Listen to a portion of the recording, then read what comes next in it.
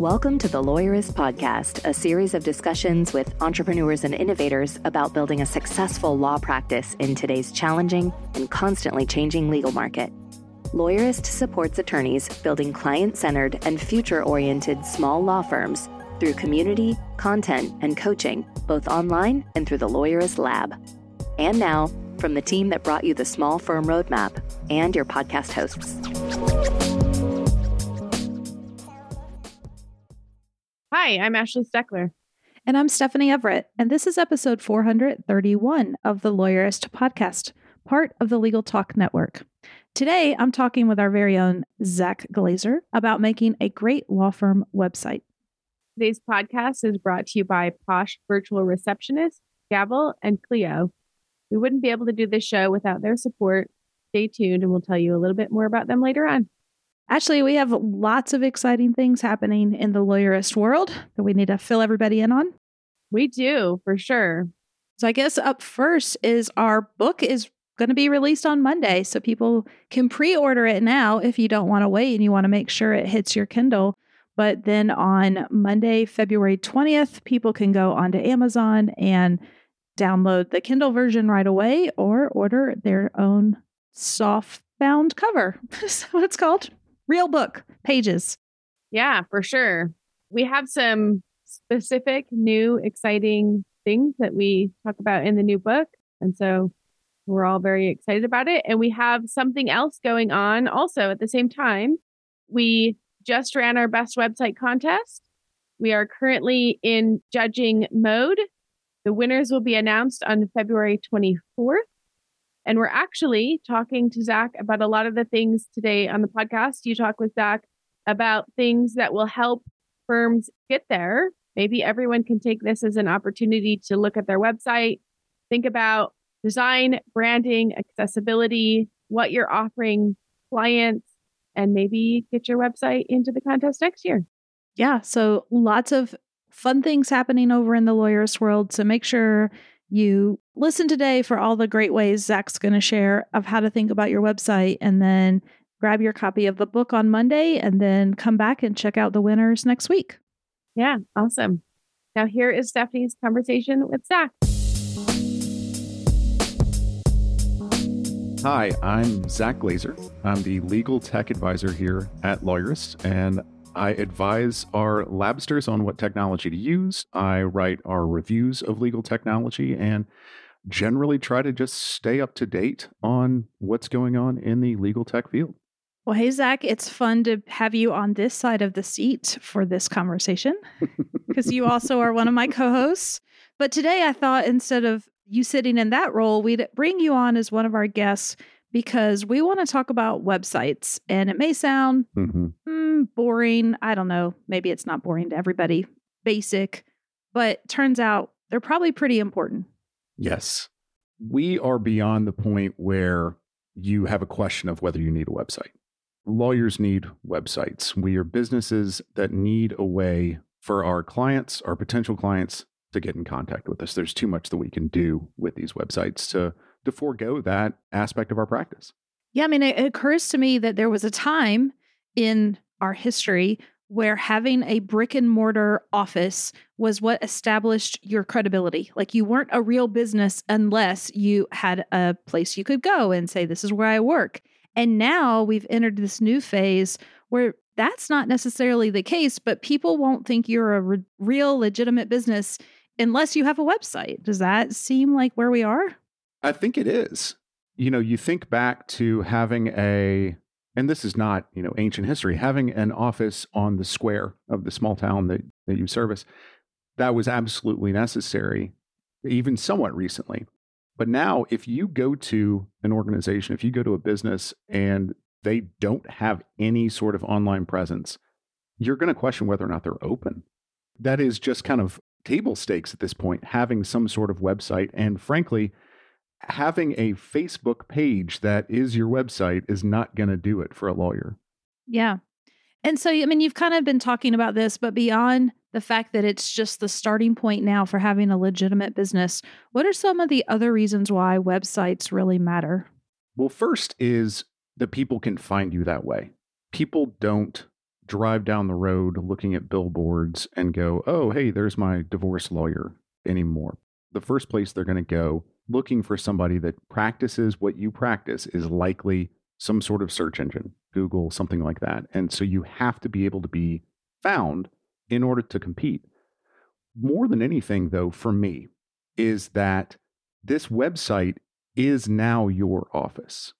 It is your presence, and it is a way that people interact with your office. It's them going through the front door now. Somebody comes onto your website and they have a way of interacting with your office. Now they've stepped into the front door and they found your receptionist. Yeah. We talk a lot about brand and brand identity, but I mean, at a basic level, this is their first impression. And this is how they're going to probably start to build that trust and relationship with you to determine if they even want to work with you. Absolutely. And I think we can, a lot of times, we can kind of make it an equivalent to a physical office. Because if you're creating your physical office, you're going to think about, what do my clients want to see when they come in here? You know, not everybody needs giant walls of books, but some offices might. Not everybody needs, when somebody comes into their office, to look extremely tech savvy, but some offices might. And so when you're designing your website, your online presence, we need to think about, what is it that our clients or our potential clients want to see? And so start with them in mind. Like, that's where we start from. Who are our potential clients? What do they look like? What do they like? Then we start looking at our branding. Got it. I mean, I think you would agree with this. You should have some goals for your website. It should exist for a reason. Yes. But people might be stuck on what kind of goals they might think about beyond just, it's a place where people can find out my contact information.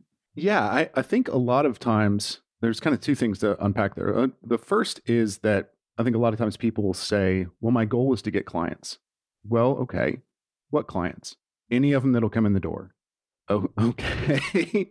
We have to limit it a little bit and figure out who it is we're trying to talk to. Because if you're advertising to everybody, you're really advertising to nobody. So figuring out who it is that you want to come in your door. Then we think about, what is it that we want to do when they come in our door. We think about calls to action. First and foremost, what is it when somebody comes onto your website, do you want them to accomplish? Do you want them to just simply come onto your website and make a phone call? Great. Make it really easy to do that. Do you want them to come onto your website and then they book a consultation with you? Awesome. Have everything flowing right at that consultation page. Do you want them to come on here and then they get added to your email list? Wonderful. But if you want them to do all three of those things, it's a little problematic, because we're getting them in there and they're looking around and they're saying, well, what do I want to do? And so if you are going to have more than one call to action, you need to be very, very thoughtful about it. But have a call to action, have an end game for every interaction with your website.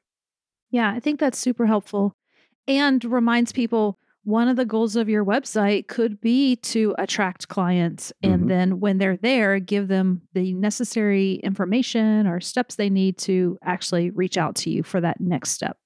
Absolutely. And I think about lawyers saying, well, I'm not advertising directly to the public for potential new clients, because most of my clients are actually, most of the ways that I get my clients are referrals from other attorneys. Okay, great. Make your website something that other attorneys are going to go to.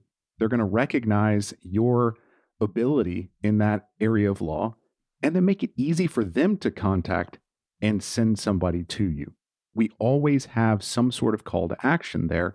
And the best websites that I see, we have the Best Law Firm Websites contest going on right now. And usually the best ones that are there are ones that have clear, concise, but specific calls to action on them. Yeah, that makes sense. So somebody's landed on the page. I guess that's one way that they will get to your page. But now a lot of people also hear this idea of content marketing. So let's take us down that little road for a minute, because I think people are like, oh, beyond having my website, it needs to have blogs or videos or other things happening on it. And I think it can get a little confusing or overwhelming. So let's break that down for people. And what do we mean when we talk about that kind of content being on your website, and what's its goal? Right. So if part of your marketing goal is to do content marketing, and content marketing is when you put out content that attracts people to your site at a very basic sense. You put out a blog post, or you have podcasts, or you have email that goes out to bring people into your site, but to kind of educate them. What you're doing is bringing them into your orbit and then nurturing them and keeping them around. That way, when they do finally say, I need to find an attorney, or I'm going to contact an attorney for this problem that I have, it's you. So you want to stay on top of mind. When people think about that, it's overwhelming because there's blog posts, there's social media, there's videos that they can be putting out, there's TikTok, there's so many places where you can get in touch with your potential new clients. But again, we want to go back to who are our clients? Who are our potential new clients? Where are they? Are they people that are going to read blog posts? Are they people that are going to listen to podcasts? Are they people that are going to come onto your website, download a white paper, scour it, and then contact you? Who is it that you're trying to get connected to you? And then again, the idea is, what is the end game? What's the CTA, the call to action, even with those blog posts? When somebody reads through a blog post that is about divorce in North Carolina, and they're getting new information from you, but what they really wanted was that information. What you want is for them to contact you when they're ready to either file for divorce or do whatever it is they need to do. Well, you want to stay in their orbit. And so what is it that you need them to do at the end of that blog post? Well, maybe it's add themselves to your email list. Maybe it's connect to your Facebook group. Whatever it is, it needs to be the thing that brings those people into your orbit. And so your website is creating content to bring people into your marketing orbit so they eventually become nurtured potential new clients. Awesome. So just to recap, we can have a goal for our website for people to find us. So it could actually be generating new leads, bringing people in. That's the idea of a content marketing strategy if people are curious and want to learn more. So that's one way your website can exist and a goal it could have. We talked also about how it's that building trust, confirming you are who you are, right? Like the way we probably how everyone traditionally thinks about their website. I think there's a third goal that websites can have, and we're going to take a break to hear from our sponsors. When we come back, I want to tackle it, which is using it with your clients. Now, in the actual practice of law, does your website have a purpose there? So let's take a quick break and we'll be right back. The Lawyerist Podcast is brought to you by Posh Virtual Receptionists. As an attorney, do you ever wish you could be in two places at once? You could take a call while you're in court, capture a lead during a meeting, or schedule an appointment with a client while you're elbow deep in an important case? Well, that's where Posh comes in. Posh is a team of professional, US-based live virtual receptionists who are available 24/7, 365. They answer and transfer your calls, so you never miss an opportunity. With Posh handling your calls, you can devote more time to billable hours in building your law firm, and the convenient Posh app puts you in total control of when your receptionist steps in. So if you can't answer, Posh can. And if you've got it, Posh is always just a tap away. With Posh, you can save as much as 40% off your current service provider's rates. Even better, Posh is extending a special offer to Lawyerist listeners. Visit posh.com/Lawyerist to learn more and start your free trial of Posh Live Virtual Receptionist services. That's posh.com/Lawyerist. And by Clio. What do solo and small firm lawyers with great client relationships have in common? They use cloud-based legal practice management software to run their law firms. This is just one finding from Clio's latest legal trends report. There's no getting around it. The fact is, when it comes to client expectations, standards are higher than ever before for lawyers. Proof is in the numbers. 88% of lawyers using cloud-based software report good relationships with clients. For firms not in the cloud, barely half can say that. That gap is significant. For more information on how cloud software creates better client relationships, download Clio's Legal Trends Report for free at clio.com/trends. That's Clio, spelled CLIO.com/trends. And by Gavel. In the next 10 years, 90% of legal services will be delivered online by lawyers. Gavel, previously called Documate, is the software platform for lawyers to build client-facing legal products. With Gavel, collect client intake, feed that data into robust document automation flows, and collect payments to scale your practice. Companies like Landlord Legal, JustTech, and Hello Divorce are built on Gavel for both internal and client-facing automation. Sign up for a free trial now at gavel.io/partnership/lawyerist and get $100 off your subscription. Or you can book a time at gavel.io/partnership/lawyerist to get a free consultation on incorporating automation into your practice. All right, back with Zach. We're talking about websites. It's a no-brainer. Everyone needs to have one. But now we need to understand all the different roles they can play for our business, because it really has gone beyond an online calling card, which is probably where they all started for law firms. And now we have ways that law firms can really use this as part of its business strategy. I mean, we had a guest on our show once, and he was like, I think of my website as an employee. Like, I'm willing to invest and spend, $50,000 or $60,000 a year on it because it performs like one of my team members does, which I thought was a very cool way to think about, this piece of technology that you're using. So let's kind of dive in, Zach, a little bit to that third leg of a website, which is how clients might come and interact with it and use it. Yeah. The phrase that I have in my mind always is more than just a billboard. Years ago, we were putting a website out as a static website, and it said, Zachary Glazer, attorney at law, here's his address, here's the type of law that he practices, and things like that. We're beyond that. Think of your website as a part of a computer that you own. You own this little area on the internet, and it can process things. It can build intake. It can bring people through your intake. It can build documents. It can be a place where your clients come and interact with your office. And yeah, I love that. It's part of your team. It doesn't have to be artificial intelligence to be part of your team. We as lawyers have been documenting and automating and processitizing, if that's a word, the things that we do since 1066, since Gutenberg. So this website is just another step towards making our tools work for us. Yeah, I love that. And it can do so many things. If somebody's not sure how to get started, they probably have a website, but they aren't thinking about it in this way. And it can feel a little overwhelming to think, does this mean I need to go get a whole new website?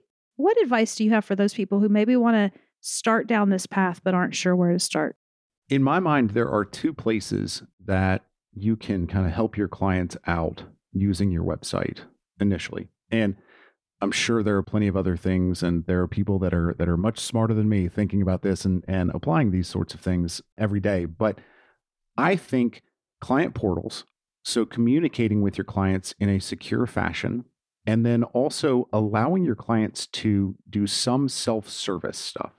Now, client portal is kind of that anyway, but it's your clients coming to your office and doing things on their own, either getting answers on their own, filling out information on their own. They could be scheduling appointments with you on their own. In my practice, it was extremely helpful for clients to be able to come to my office, in the cloud, and learn about what happened in their cases.